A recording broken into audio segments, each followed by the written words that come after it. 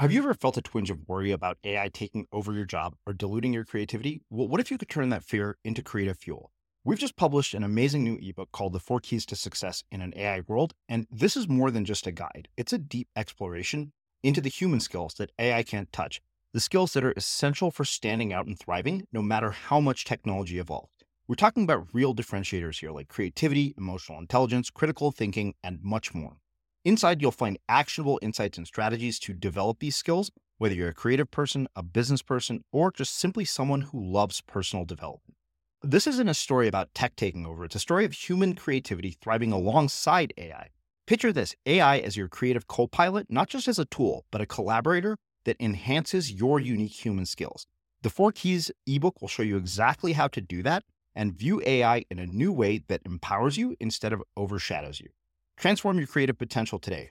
Head over to unmistakablecreative.com/4keys. Use the number 4, KEYS. That's unmistakablecreative.com/4keys and download your free copy.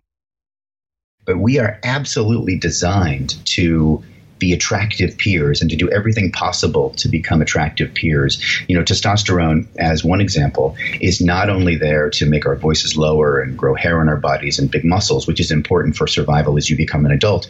It's also there to clue us into the social zeitgeist. It's all about what's my role in this hierarchy. And once kids hit puberty, they care immensely, more than they have before and more than they ever will again, about how others perceive them. Mm-hmm.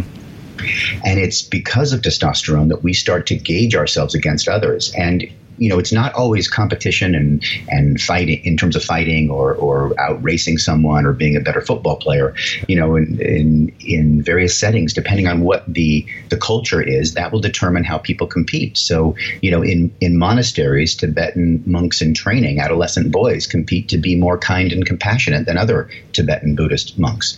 So one of the lessons here for parents is that you really want to think about what social groups your kid is in, and you want to help to guide that as much as you can, because if they're on the swim team and the goal is to be the fastest swimmer, that's like a really great goal to have, or to be one of the better swimmers. Huh. But if they're not getting fulfillment from swimming or academics or playing in a rock band or whatever else it is, they'll find themselves at the bottom of this pecking order, and other brain changes will absolutely take effect that will make it more likely that they hang out with kids who aren't engaged in such exciting things and are not doing well in school and using drugs and that kind of thing. I'm Srini Rao, and this is the Unmistakable Creative Podcast, where you get a window into the stories and insights of the most innovative and creative minds who've started movements, built thriving businesses, written best-selling books, and created insanely interesting art. For more, check out our 500-episode archive at unmistakablecreative.com.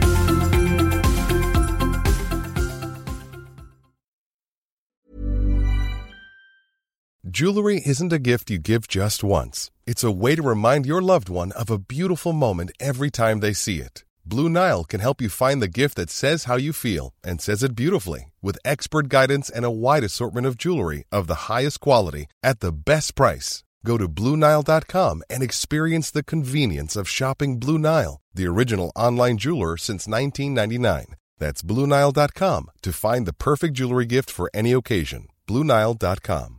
Ever catch yourself eating the same flavorless dinner 3 days in a row? Dreaming of something better? Well, HelloFresh is your guilt-free dream come true, baby. It's me, Keke Palmer. Let's wake up those taste buds with hot, juicy pecan-crusted chicken or garlic butter shrimp scampi.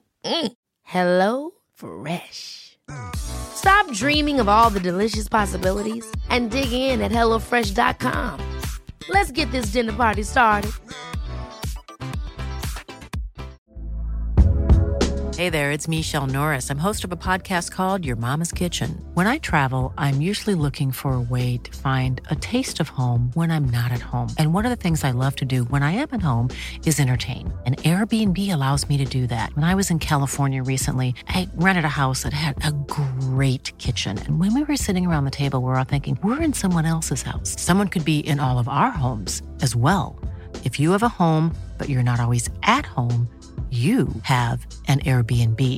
Your home might be worth more than you think. Find out how much at airbnb.com/host. One size fits all seemed like a good idea for clothes. Nice dress. It's a t-shirt. Until you tried it on. Same goes for your healthcare. That's why United Healthcare offers a variety of flexible, budget-friendly coverage for medical, vision, dental, and more. So whether you're between jobs, coming off a parent's plan, or even missed open enrollment, you can find the plan that fits you best. Find out more about United Healthcare coverage at uh1.com. That's uh1.com. Hey, Dave. Yeah, Randy. Since we founded Bombas, we've always said our socks, underwear, and T-shirts are super soft. Any new ideas? Maybe sublimely soft. Or disgustingly cozy. Wait, what? I got it. Bombas. Absurdly comfortable essentials for yourself And for those facing homelessness. because one purchased equals one donated. Wow, did we just write an ad? Yes. Bombas. Big comfort for everyone. Go to bombas.com/ACAST and use code ACAST for 20% off your first purchase. As creators, we're always on the move. Whether it's a live podcast event, a pop-up shop, or a workshop, we're constantly interacting with community, and that's where Tap to Pay on iPhone and Stripe comes in. Imagine this. You're at a live event, a listener loves your merch, or a participant wants to sign up for your course on the spot. With Tap to Pay on iPhone and Stripe, you can accept their payments right there and then, right from your iPhone, so there's no extra hardware or no delays. Total game changer. It's not just for creators. Any business owner can do this. It's about making transactions smoother and much more personal, growing your business in your way. We've been using Stripe for our products and courses for a long time, and now with Tap to Pay on iPhone, you can take your business to the next level too. So visit stripe.com/tapiphone to learn more. Remember, folks, with Tap to Pay on iPhone and Stripe, your business is always at your fingertips. Jess, welcome to the Unmistakable Creative. Thanks so much for taking the time to join us. Thanks for having me on. I'm thrilled to be with you.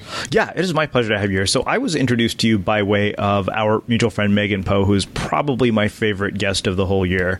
I had a fascinating conversation with her. So when she recommended you, I figured, okay, this is a no-brainer. Anybody who she sends our way, I have to talk to. So I want to start by asking you, what social group were you a part of in high school, and how did that end up influencing the choices that you've made with your life and your career? That's a great question. That's a really nice question. I was a bit of I wouldn't say loner in high school, but I straddled many groups, and I often felt that I was sort of doing my own thing.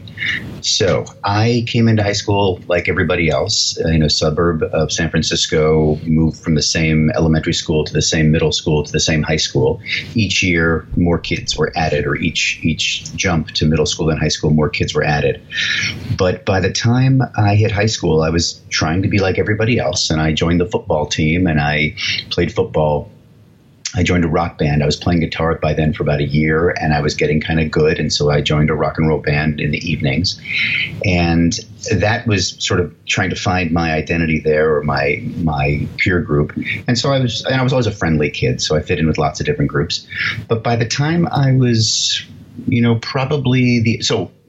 part of my story is, of course, then that I was doing terribly in school. So I'm playing on a football team. I'm playing in the rock band, and I'm just failing English I'm getting maybe C's in other classes. And my dad just goes berserk. Now, I'm the youngest of 5 kids, and both of my brothers didn't go to college. My sisters both went to college, saying they were going to be a doctor like my father. And within a semester or two, they decided to go into fields like forestry and nursing.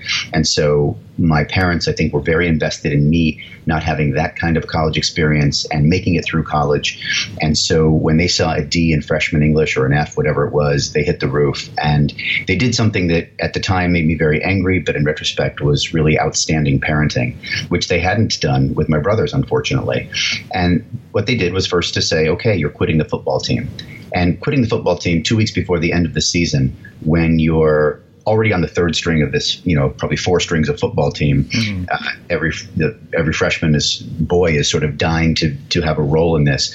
And I was fine, but I was not terribly big or especially fast. And I was a good friend to lots of people, and having to go to the coach and saying I have to leave the team was remarkably humiliating. But I remember being very straight-faced about it. And then the coach the next day tells the team that I had to leave. I mean, there were like 40 boys on the team. I don't know if anybody would have noticed, but he says, Jess had to leave the team. And it's not like he was crying or anything, but he was really disappointed to have to leave the team. And so all my friends come up to me saying, hey, I heard you were crying when you quit the team. So, a lot of lack of sensitivity on all sorts of angles. My dad, I think, really should have probably let me finish out the season. But anyway, I had to quit the rock band.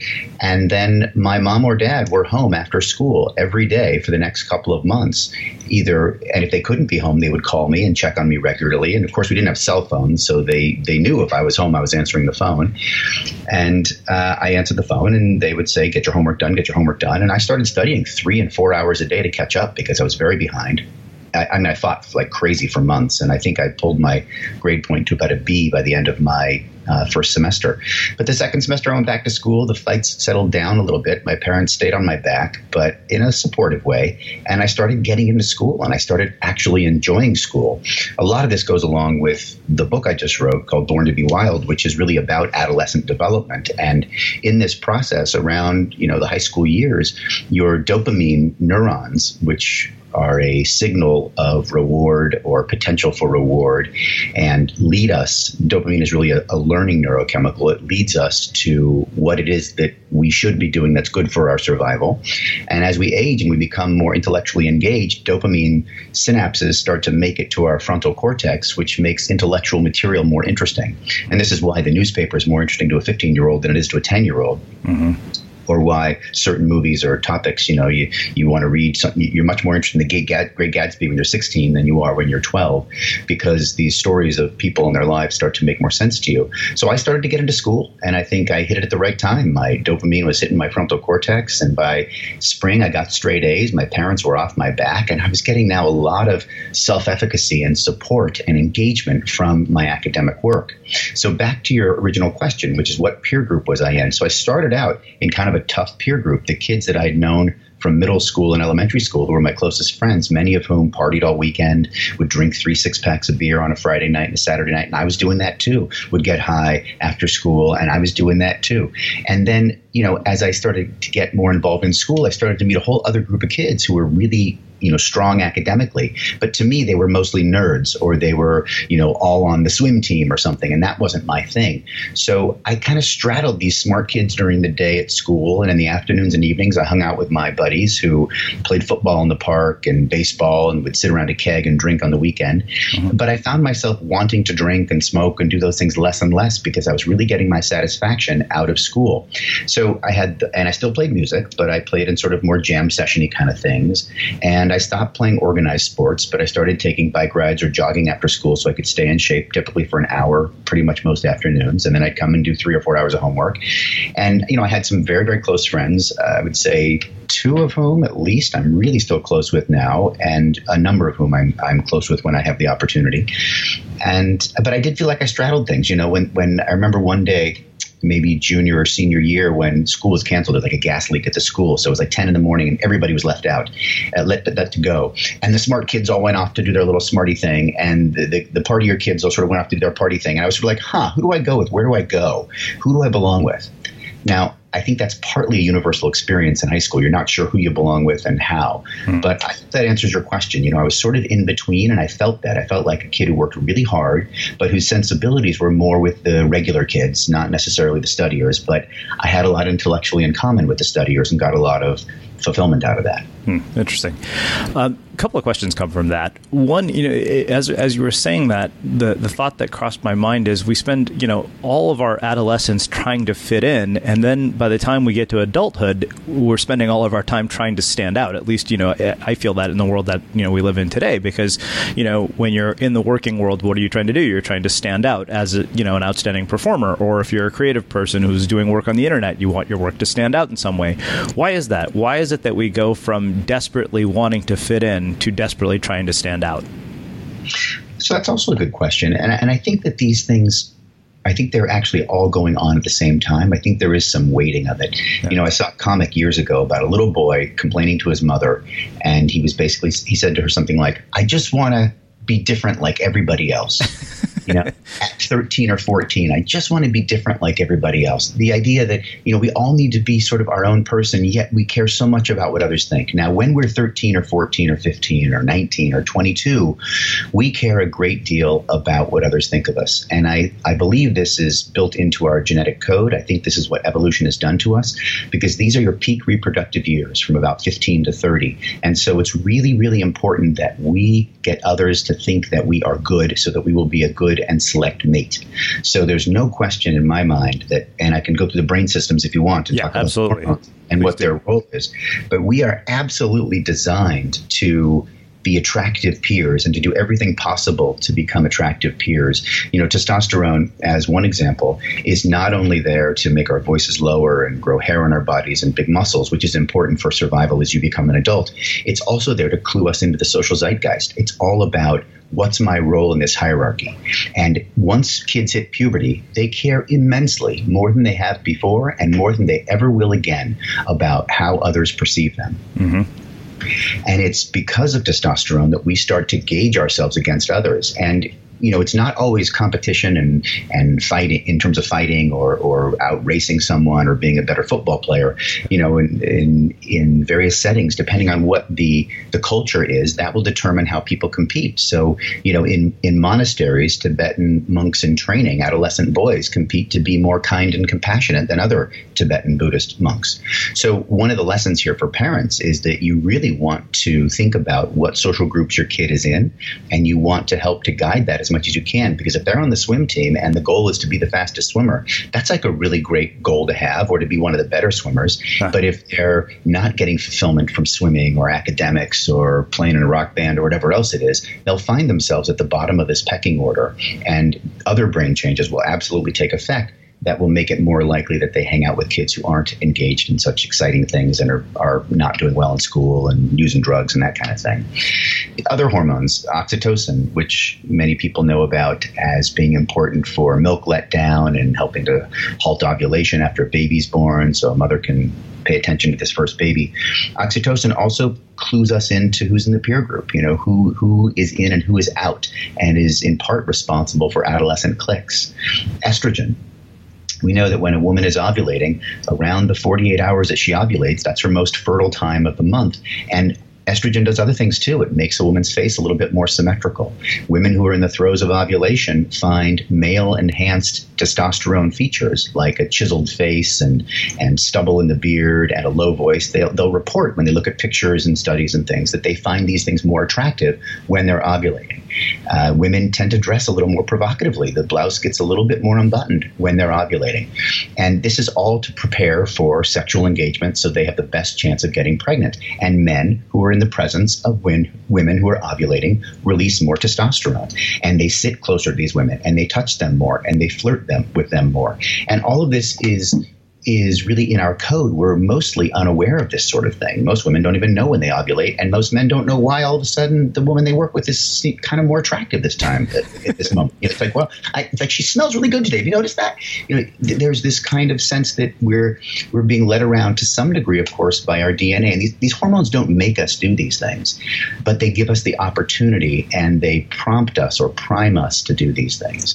So I think that the hormones are very important, and they clue young people into what their peers are thinking. So the first part of your question is, why do we care so much about what others think of us when we're high school students or young adults?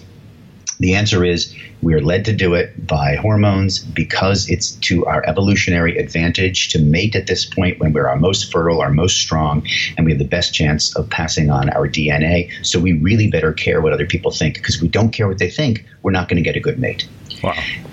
The second part of that is, what happens with age. And I would suggest that many of us still care a great deal about what others think of them.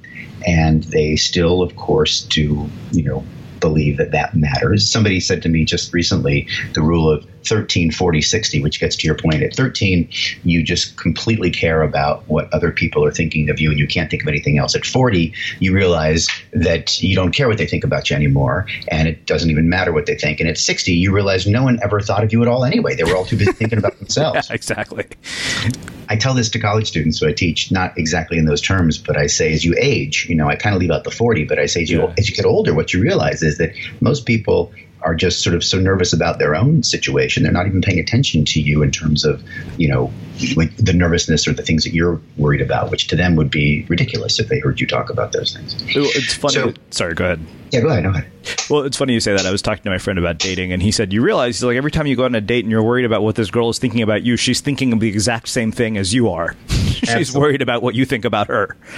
Totally. And so, we put on all these defenses and we sort of act like, oh, I don't care, devil may care, I'm so comfortable and relaxed. But it's all an act. Those who can contain their anxiety well or channel it into humor or, optimism or gratitude or, some sort of altruism, those people tend to do very, very well. But those who don't hide it well and can't put on a defense and feel like, oh, that's false, they have more trouble. And they have more trouble connecting to people socially. So with age, to your other half, I think I would say at 40 or 50 or middle age, people still care about what others think, and sometimes desperately, because they're really building their careers now. So they care for sort of a different reason. Mm-hmm. It's not so much mating. It's more about being successful and supporting your family and making sure everybody's going to be financially okay and your ego fulfillment and all of that. But it definitely does decrease over time. And you get to the point where, at some point there's things are much more balanced, in other words, with time. But I think that the real difference is what happens when you're young and the need to be an attractive mate. Mm-hmm. So, one of the other things that's really interesting to me about the beginning of this story is sort of the dramatic shift in habits and, personality almost. Are there, can you get to a point in adult life where it's not possible to make these kinds of shifts? Are things set in stone? Because I know we've done a lot of research that people like you have done has shown neuroplasticity is possible. Like, I can tell you I'm a very different person than I was even in college and at the beginning of my career. Like, the level of discipline and focus I have is night and day difference from years of doing creative work. And I'm just curious, do we reach a point at which it's harder to make, those kinds of changes? And, what do you say to parents who see kids that are, headed down a wrong path? Yeah, so the first part of that question is there's no doubt that the first 12 years of our lives, our brain is more plastic, more flexible than it will ever be again. At this point, our gray matter or the nerve cells themselves are growing very rapidly. So if you haven't learned a second language by the time you're 12, if you haven't learned to ride a bicycle, if you haven't learned to throw a baseball or play piano, these things are going to be much more difficult 10 years later or even 5 years later. Because what happens at this point is your brain says, okay, now we're heading towards puberty. Now we're heading towards reproduction. So now we know what we do well. Now we know that this person is not going to be a baseball player or a piano player. He's going to be a gardener. He's got to be really good at identifying plants, at pulling things, at bending over, all this kind of stuff. So that's where we're going to emphasize our brain enhancement and strength. We're going to myelinate or put these fatty sheaths on the neurons that are important for that process and other processes that are like it. We're going to make the connections between the parts of the brain that do this activity really, really fast. And we're going to let some other nerve tissue go, because this guy's never thrown a baseball in his life. So it doesn't really matter if he throws a baseball.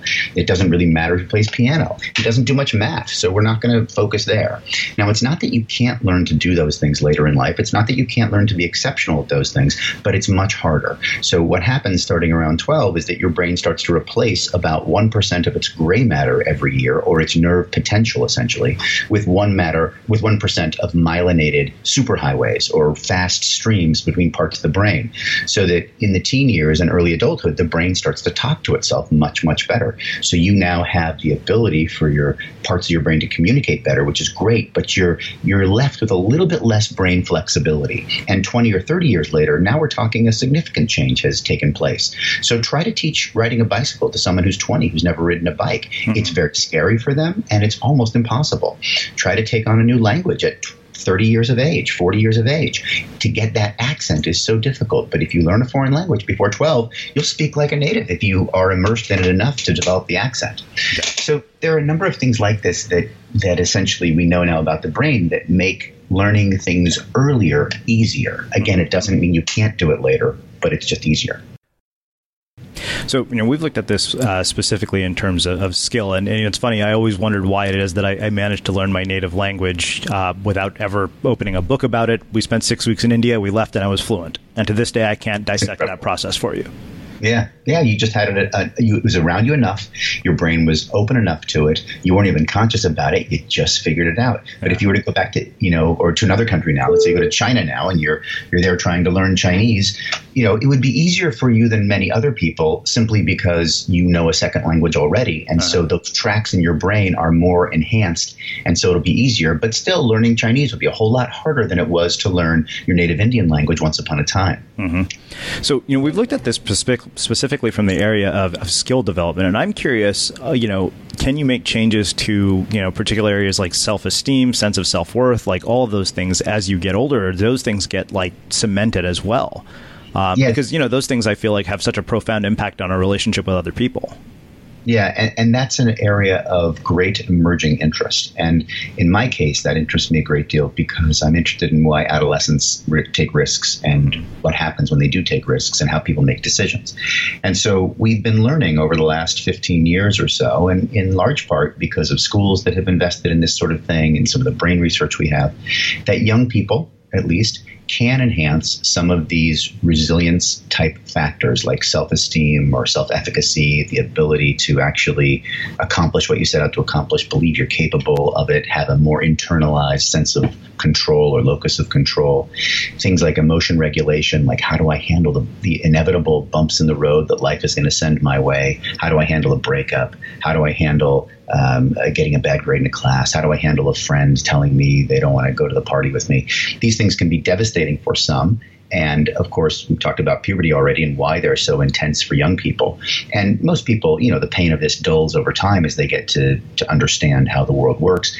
But I think that there's also a lot we can do to train people for these bumps and to help them to manage these things. So A, they feel support. B, they're engaged in healthy practices that will help them absorb this. For example, getting enough sleep and getting enough exercise, and these kind of things can actually make a huge difference to the brain and how we tolerate insults. And then finally, actually teaching them very specific skills. And I think that honestly, we should be doing this in school really from a very young age. How do you identify emotions? How do you know when you're feeling nervous or sad or scared or angry? And how do you then work with your mood when you don't want to feel that way and keep a general sense of, if not total control, at least a sense of knowing how to modulate your emotions a little bit, which we can teach to young people.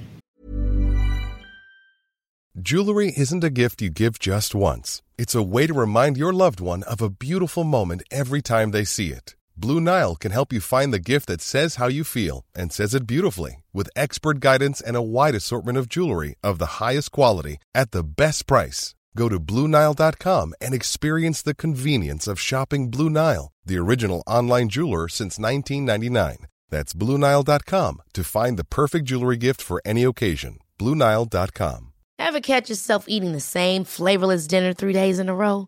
Dreaming of something better? Well, HelloFresh is your guilt-free dream come true, baby. It's me, Keke Palmer. Let's wake up those taste buds with hot, juicy pecan-crusted chicken or garlic butter shrimp scampi. Hello Fresh. Stop dreaming of all the delicious possibilities and dig in at HelloFresh.com. Let's get this dinner party started. There's never been a faster or easier way to start your weight loss journey than with PlushCare. PlushCare accepts most insurance plans and gives you online access to board-certified physicians who can prescribe FDA-approved weight loss medications like Wegovy and Zepbound for those who qualify. Take charge of your health and speak with a board-certified physician about a weight loss plan that's right for you. Get started today at plushcare.com/weight-loss. That's plushcare.com/weight-loss. plushcare.com/weight-loss. Hey, it's Ryan Reynolds, and I'm here with Keith, co-star of my upcoming film, If, only in theaters May 17th. Do you want to tell people the big news?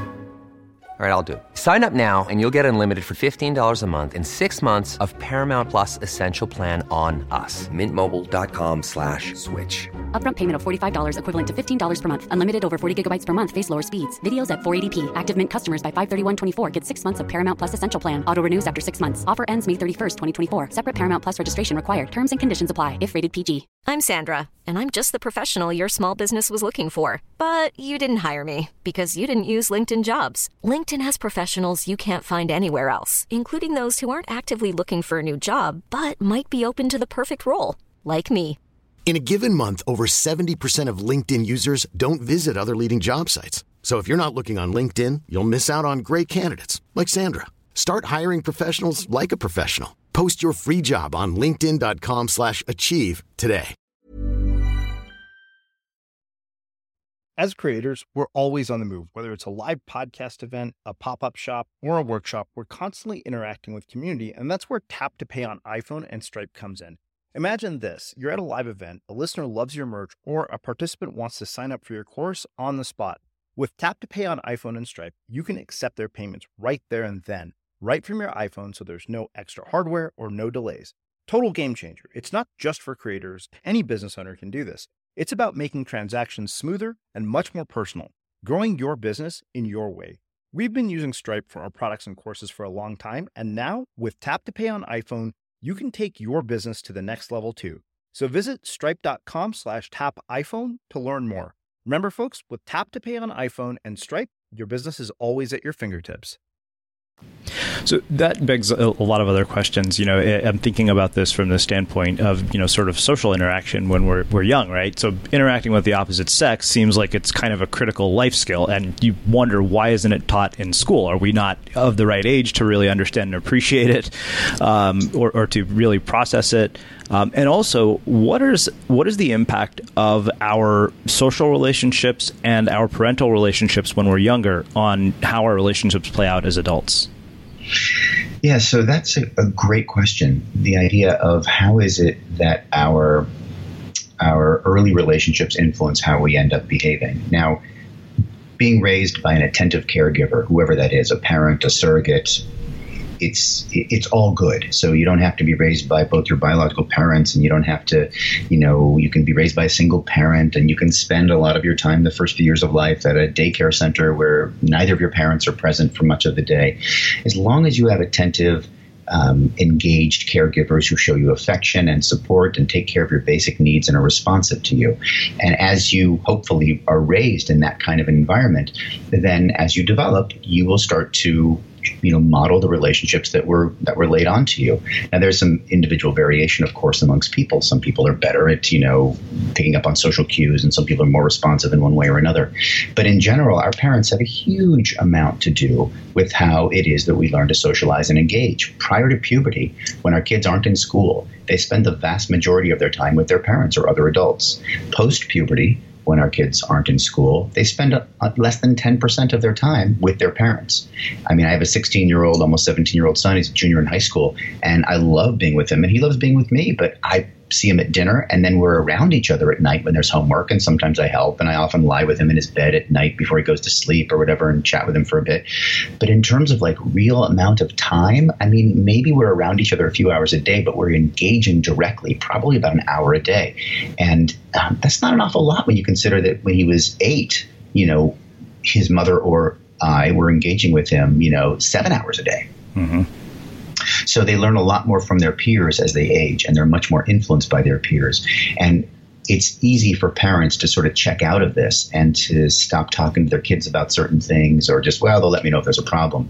But I really want to encourage parents, as I do in my work, to stay engaged and to talk to their kids about sex, drugs, and rock and roll, and to talk to their kids about all these different things that they're concerned about, because our kids will get that information one way or another. And if they don't get it from us, they'll get it from peers or the computer, and often it will be misinformation. And so there's still a huge parenting job for us to do as our kids age, and they will model those relationships and take them into their life. Mm-hmm. So one of the questions is, why is it that we don't teach this in our schools? Do you think we're not, our kids not ready for it at that age? No, I think the kids are ready. I think what's happened is, we've had a long-standing difficulty talking about emotions as a culture, A, and B, we've had difficulty finding science that supports the human relation training, essentially, or the character education training. But now we have some good data. Now we know that there are 3 things you can do that will actually make the quality of your brain's connections better. Exercise, aerobic exercise, mindfulness meditation or meditation where you're quietly breathing, and yoga. Those 3 things, we know now clearly after 2 months, you have stronger brain connections from your frontal cortex to your emotional limbic brain, which means you can manage emotions better. We know that sleep also contributes to that process, and you see brain changes with that as well. So these are 4 things that we know we can be doing. If we do nothing else, we can do those things in school. But only a minority of kids get good exercise. The Center for Disease Control says we should start high school no earlier than 8:30, but only 20% of schools in the country adhere to that number. And in fact, if you ask me, and I do a lot of work in sleep, we should probably not start high school before 10 in the morning because our kids are on a delayed sleep cycle. That's how they're built. And they're on that because of evolution too, because we needed the strongest, the toughest. Those with the best immune response, the greatest speed, the greatest tolerance for pain and temperature extremes to be guarding the cave or guarding the treehouse at night. We needed those guys when our vision is bad and at night and we don't see very well. We need the strongest among us to protect our cave. And so they're geared to go to bed during those adolescent years at 4 in the morning, 5 in the morning. And that's when the oldest people get up, when it's light out, when it's more safe. And then they guard the cave and the adolescents can sleep till noon. This is what we see our kids doing automatically anyway. We built a society that works entirely against that. And so I think there's a lot we can do. We're just starting to see some movement in this direction. And I think we'll continue to see more in the decades to come. So, I want to talk briefly about mental illness or cognitive dysfunctions like depression, ADHD, and all of that kind of stuff, because I know you referenced quite a bit of it in the book. As somebody who's dealt with both, and in many cases, mine have been circumstantial. Like, you get a bad grade or something doesn't go right in your life, and suddenly it kind of sends you into a tailspin. What does your work show, with kids about all of this and adolescents about all of this? And of course, how do we deal with it more effectively as we evolve into adulthood? Yeah. So again, the idea that mental illness is not based upon necessarily how your parents raised you, although that can certainly contribute, and more upon how we learn to think about things and how we behave in this world, really started to take hold in the 60s. And over the next 3 decades or so, we developed a number of good therapies, cognitive behavior therapies, of which there are many different types, but they all generally tend to work for the treatment of anxiety and depression, many for insomnia, many for trauma, post-traumatic stress. So these treatments are very effective. And again, I think we can teach these preventatively to kids, but that's very new to be doing that. We've known since the 80s and 90s that these treatments work for adults in these various things I've been talking about, anxiety and depression and so forth. And then in the 90s and early 2000s, we studied these things in adolescence. Some of these same treatments, but not all, work with prepubertal children. It's harder for them to grab onto the cognitive or the thinking sort of analysis of their thoughts and the cognitive distortions, as we call them, or the negative thoughts. But adolescents can certainly do it. And so we've shown that in many studies now for depression and anxiety, and we continue to teach that to kids.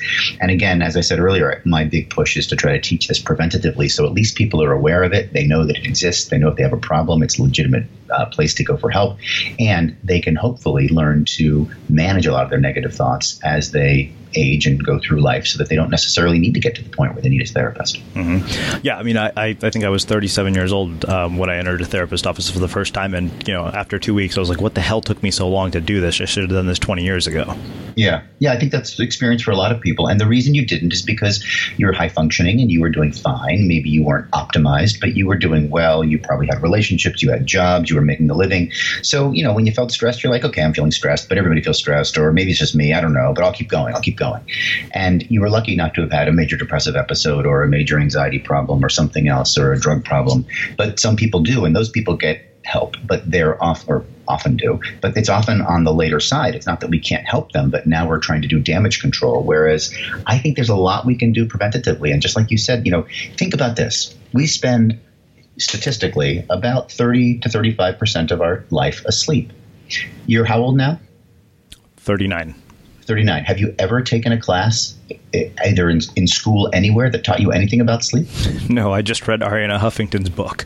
Yeah, that's it. And you read that as an adult. Yeah. But no one ever taught you anything growing up in your education about how you spend a third of your life. Yeah. That's incredible to me. And what about what we do all day long? We think, our brains are busy, we're in relationships with people. They spent 12 years growing up teaching you about math. You took more in college, perhaps, or some sort of quantitative requirement. They spent a couple of years teaching you about science. They spent 12 years teaching you English, but they never thought to teach you anything about sleep or anything about relationships other than what Shakespeare said or other people. All of those things are valuable, but the character education, if you like, the resilience enhancement I'm talking about, how we live, how we function, how we handle stress, I think it's vital for people to understand this, because so much of my job as a psychiatrist, once people get sick, is really just teaching them this stuff. A lot of it's what we call psychoeducation. It's like teaching them about their brain, because they don't understand why they're feeling so bad, and there's typically a reason. So what is the impact of technology and social media and all the things that kind of are in our world today that, weren't when you and I were in college or adolescence? And how is this impacting the experience of adolescents, and how is it impacting the experience of parents? Yeah, this is a big deal. There's no question that social media has changed a lot of things in our life, and it doesn't look like it's going away. So I think we have to learn how to deal with it.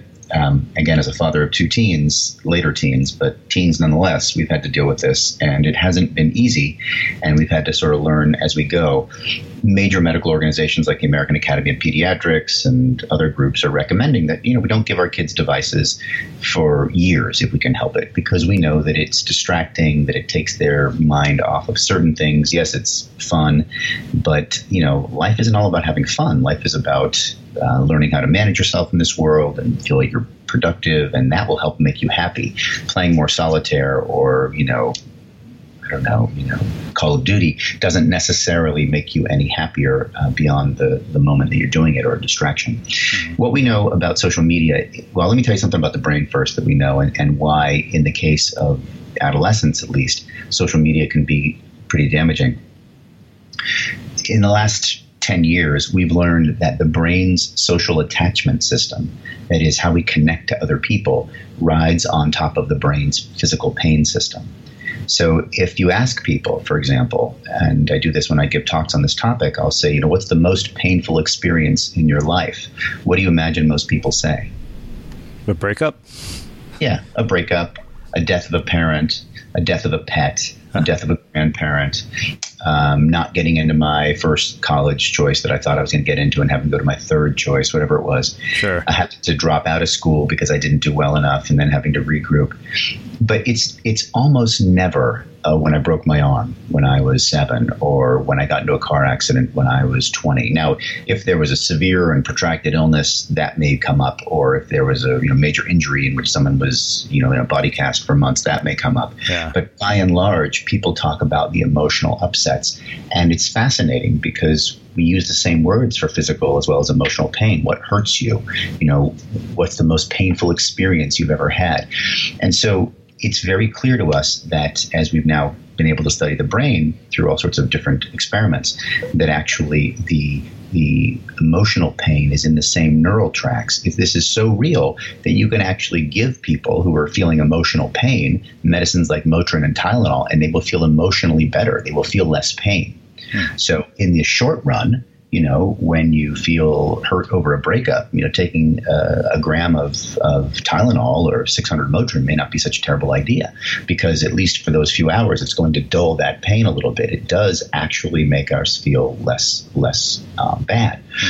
And the reality is that when you think about how adolescents engage with each other through social media, they now have an opportunity to feel excluded all day long.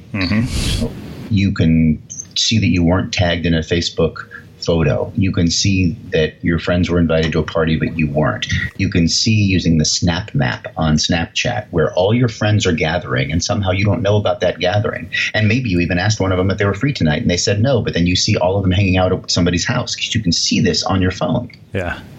So there's a lot of opportunity for kids to feel left out. And when kids feel left out, they feel pain.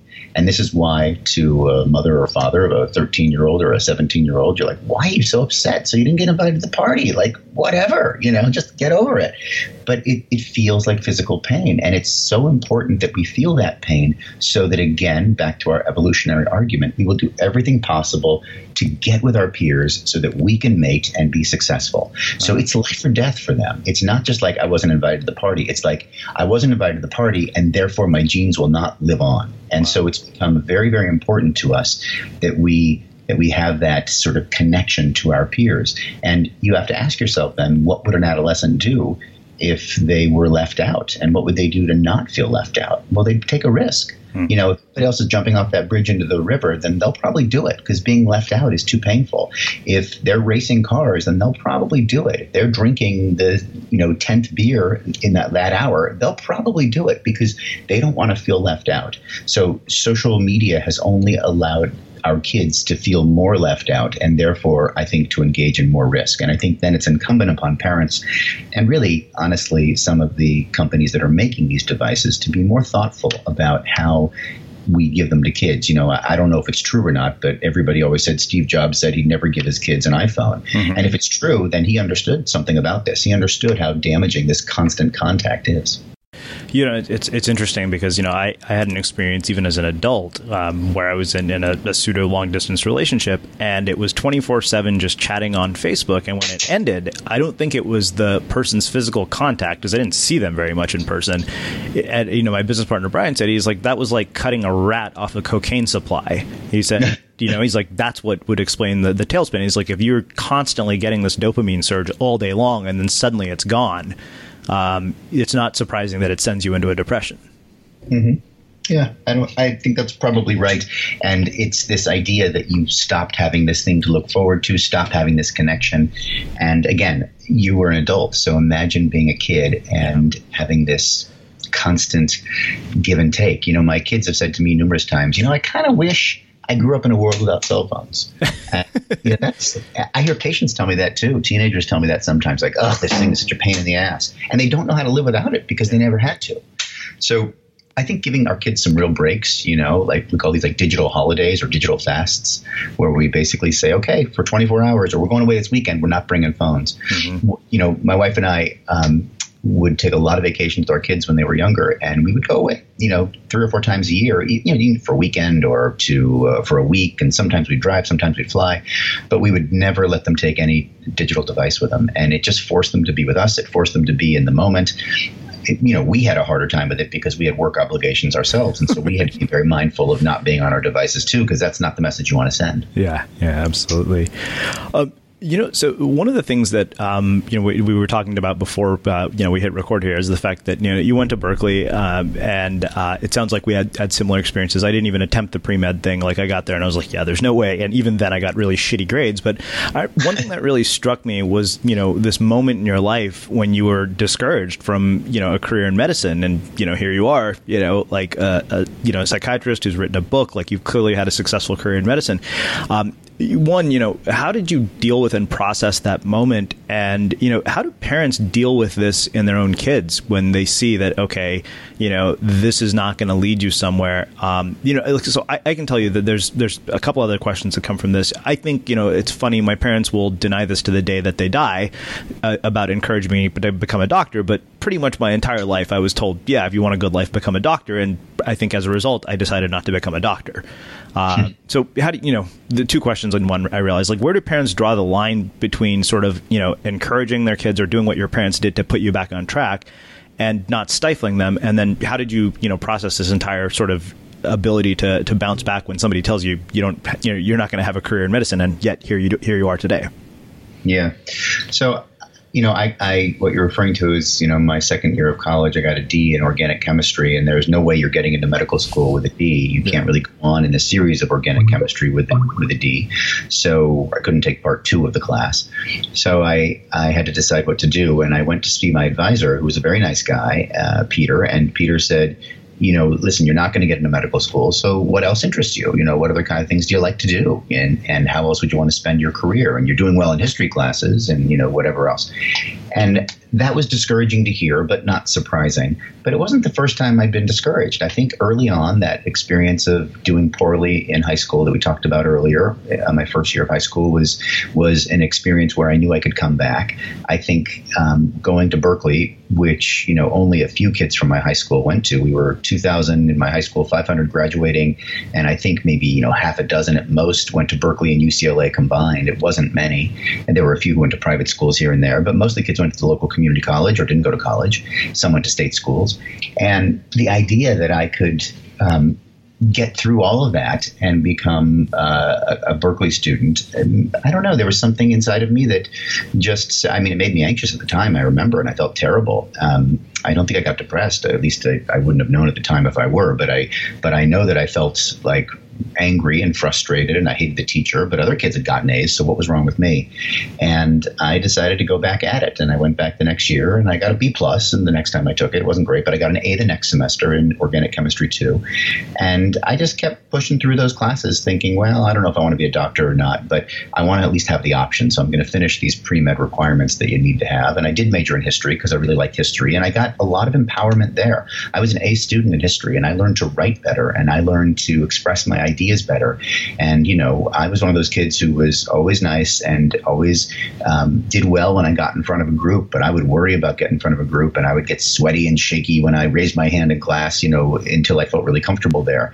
And I didn't want to feel that way. I wanted to be braver, and I wanted to be more outgoing.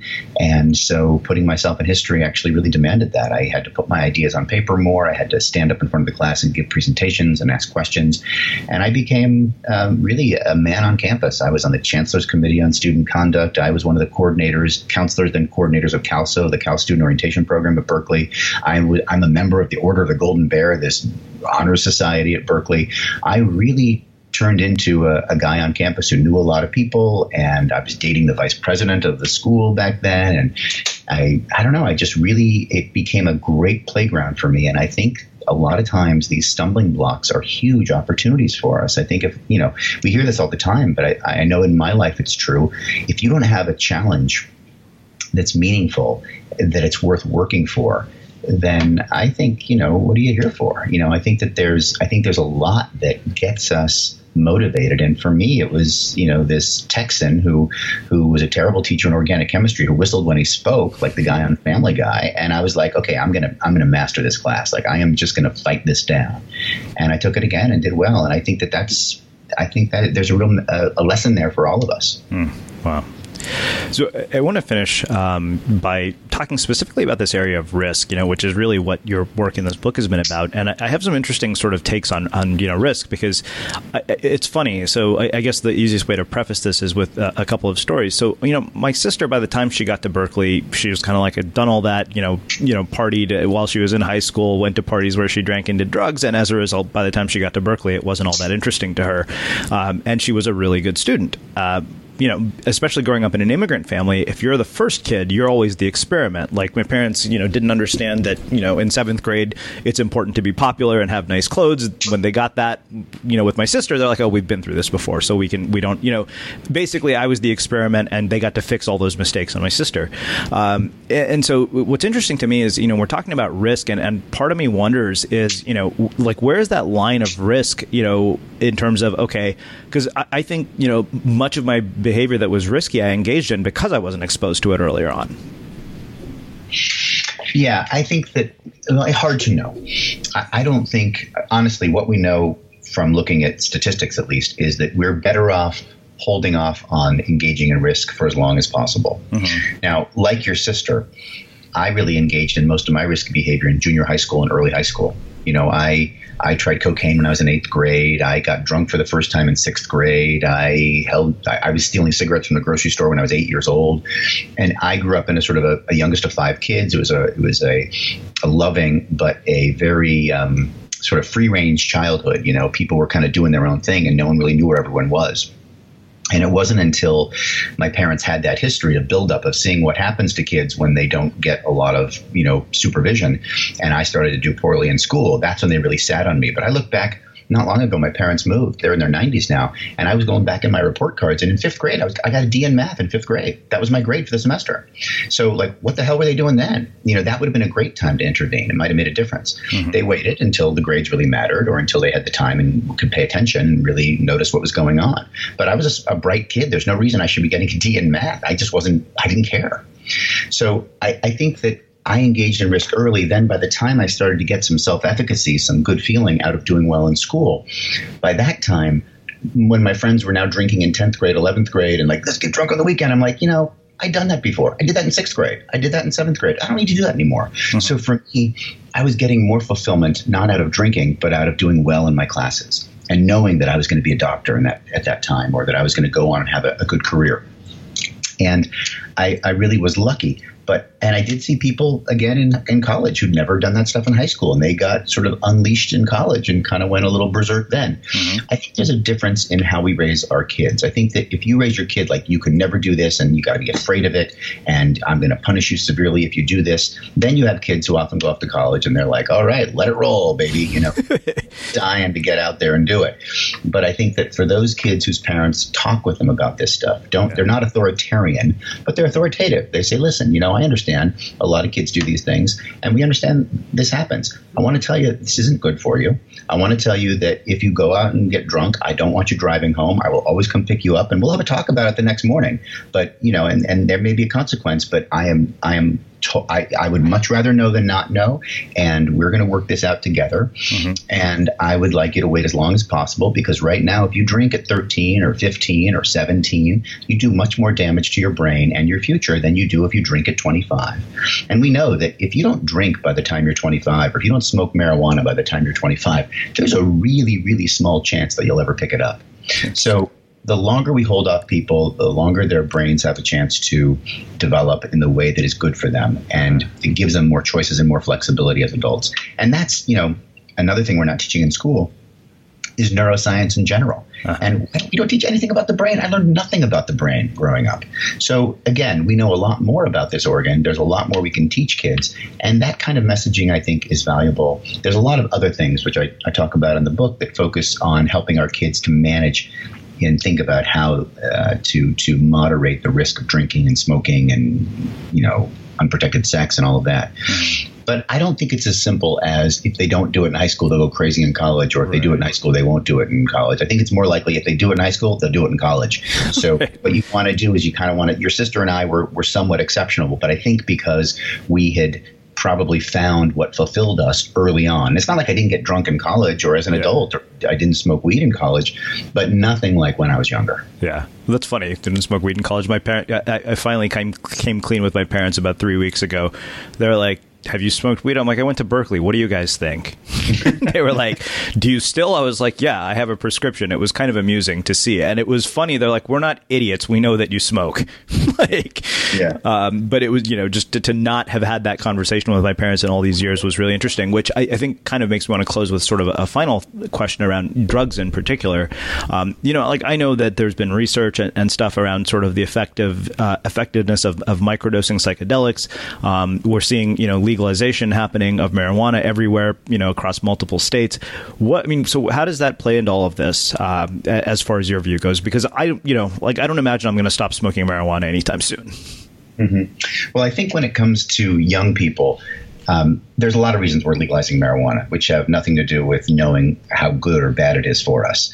The jury is really out on lots of aspects of marijuana, particularly how it affects us in the long run, how bad it is for our lungs, how bad or good it is for our brains, how bad or good it is for our kidneys and livers. That we haven't really been studying this drug in the same way, but it is a drug. And like everything we put in our body, it has an effect. And some drugs or foods have psychoactive effects, and this is one of them. So understanding now that it's becoming legalized and we're able to do studies on it, then we're going to learn more in the next decade. And, you may or may not decide that you still want to smoke it in 10 years if you're still using it then, because you may know more. We have a lot of concern about marijuana being a trigger or a precipitant of psychosis in young people. And there's been gathering data on that. There's a little bit of data to oppose it, but there's a fair amount of data to suggest that it's a real thing. And particularly kids who are pre-psychotic or kids who are pre-depressive and they have the risk of becoming manic or depressed or psychotic, then giving them marijuana and having it readily available may not only trigger their episodes sooner, which is not good for them, but also make it harder to recover from and potentially worse. So these are things we need to learn about. For most typical people, we don't really know what marijuana does to them other than get them high or relieve a little bit of pain or anxiety or help them sleep or whatever else. So we're going to be learning a lot. And I think the states are doing this largely because they need the money. Like we rolled out lotteries again many years ago because we needed the money, not because everybody thinks we should be gambling, but we need the money. And marijuana is it's a great product to tax. Yeah. So all these states like California, after January, when it goes legal, they're going to balance their budget for the first time in, decades. And that's going to be incredible for them because they need the income. But, I think on the other hand, when we make it legal, we tell our kids that, well, when you're 18 or 21, it's okay. Sure. Which really, when we say that, then we sort of mean that, you can experiment when you're 13 or 15. And I think that there's a risk with that. Honestly, I don't know what the risk is, but I think, again, the message to parents is really you're better off holding off all use as long as possible, no matter what you do specifically. And your kids, you can tell your kids, you don't have to tell your kids, they don't need to know. I mean, if you have kids and your kids, when they're 8, say, Daddy, do you smoke marijuana? You can be truthful and tell them. You can also not tell them. And you can say, that's something we'll talk about when you're older, or I don't want to talk about that right now. You're the parent and you still run the show. And it's about being consistent and straight with your kids so that they know what to expect as opposed to giving them everything they want whenever they want it. Wow.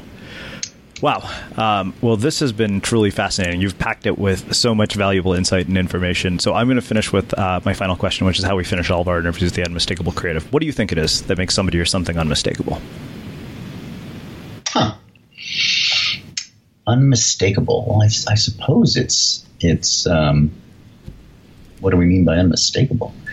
I sort of think of unmistakable as it's not by accident or unique in some way or in some format who they are. I'm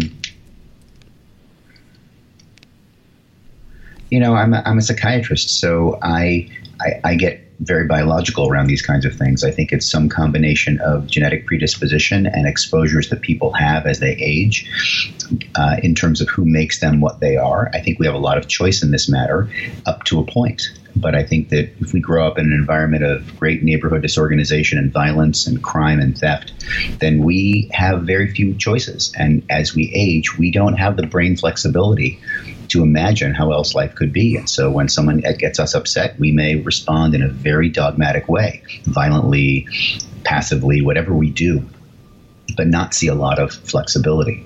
So, in my life, the things that have been meaningful to me have been having enough opportunity and enough competition and competitive drive to pursue it. And I think that not all kids have that opportunity, but to give people a little bit of a stumbling block as well as opportunity to overcome it. In the way we've been talking about resilience, I guess I'm thinking as I go here, but I would say that the opportunity to establish and enhance your own resilience, your own belief in yourself is probably the thing that matters the most in terms of our uniqueness. Wow. Amazing. Where can people learn more about you, your work, and the book? Yeah, sure. The book is called Born to be Wild, Why Teens Take Risks and How We Can Help Keep Them Safe. Teens was the word the publisher wanted. I wanted adolescent because we really think about adolescence as being about 12, 13 to about 25, 26. And that is the zone that the book covers. It's filled with stories. Yes, there's science and lots of references, but it's all in the back. And when you read the book, it reads like a story, but there is a lot of learning. And I learned a lot by writing it. So it's Born to be Wild. I'm Jess Shatkin, Shatkin. I have a website, drjesspshatkin.com. There's lots of information there about the things I do, the talks I give, the writing and patient care I provide, and the books everywhere, bookstores, Amazon, etc. Awesome. And for everybody listening, we will wrap the show with that. Thank you for listening to this episode of the Unmistakable Creative Podcast. While you were listening, were there any moments you found fascinating, inspiring, instructive, maybe even heartwarming? Can you think of anyone, a friend or a family member who would appreciate this moment? If so, take a second and share today's episode with that one person, because good ideas and messages are meant to be shared. Ever catch yourself eating the same flavorless dinner 3 days in a row? Dreaming of something better? Well, HelloFresh is your guilt-free dream come true, baby. It's me, Keke Palmer. Let's wake up those taste buds with hot, juicy pecan-crusted chicken or garlic butter shrimp scampi. Hello Fresh. Stop dreaming of all the delicious possibilities and dig in at HelloFresh.com. Let's get this dinner party started. Hi, I'm Daniel, founder of Pretty Litter. Did you know cats tend to hide symptoms of sickness and pain? I learned this the hard way after losing my cat, Gingy. So I created Pretty Litter, a health monitoring litter that helps detect early signs of illness by changing colors, saving you money and potentially your cat's life. Pretty Litter is veterinarian developed, and it's the easiest way to keep tabs on your fur baby's health right at home. Go to prettylitter.com and use code ACAST for 20% off your first order and a free cat toy. Terms and conditions apply. See site for details. Planning for your next trip? Elevate your travel style with Quince. Quince has all the jet-setting essentials you'll want for your next getaway, like European linen, premium luggage options, buttery soft Italian leather bags, and so much more. And is all priced at 50 to 80% less than similar brands. Plus, Quince only works with factories that use safe and ethical manufacturing practices. Pack your bags with high-quality essentials you'll be wearing for vacations to come with Quince. Go to quince.com/pack for free shipping and 365-day returns.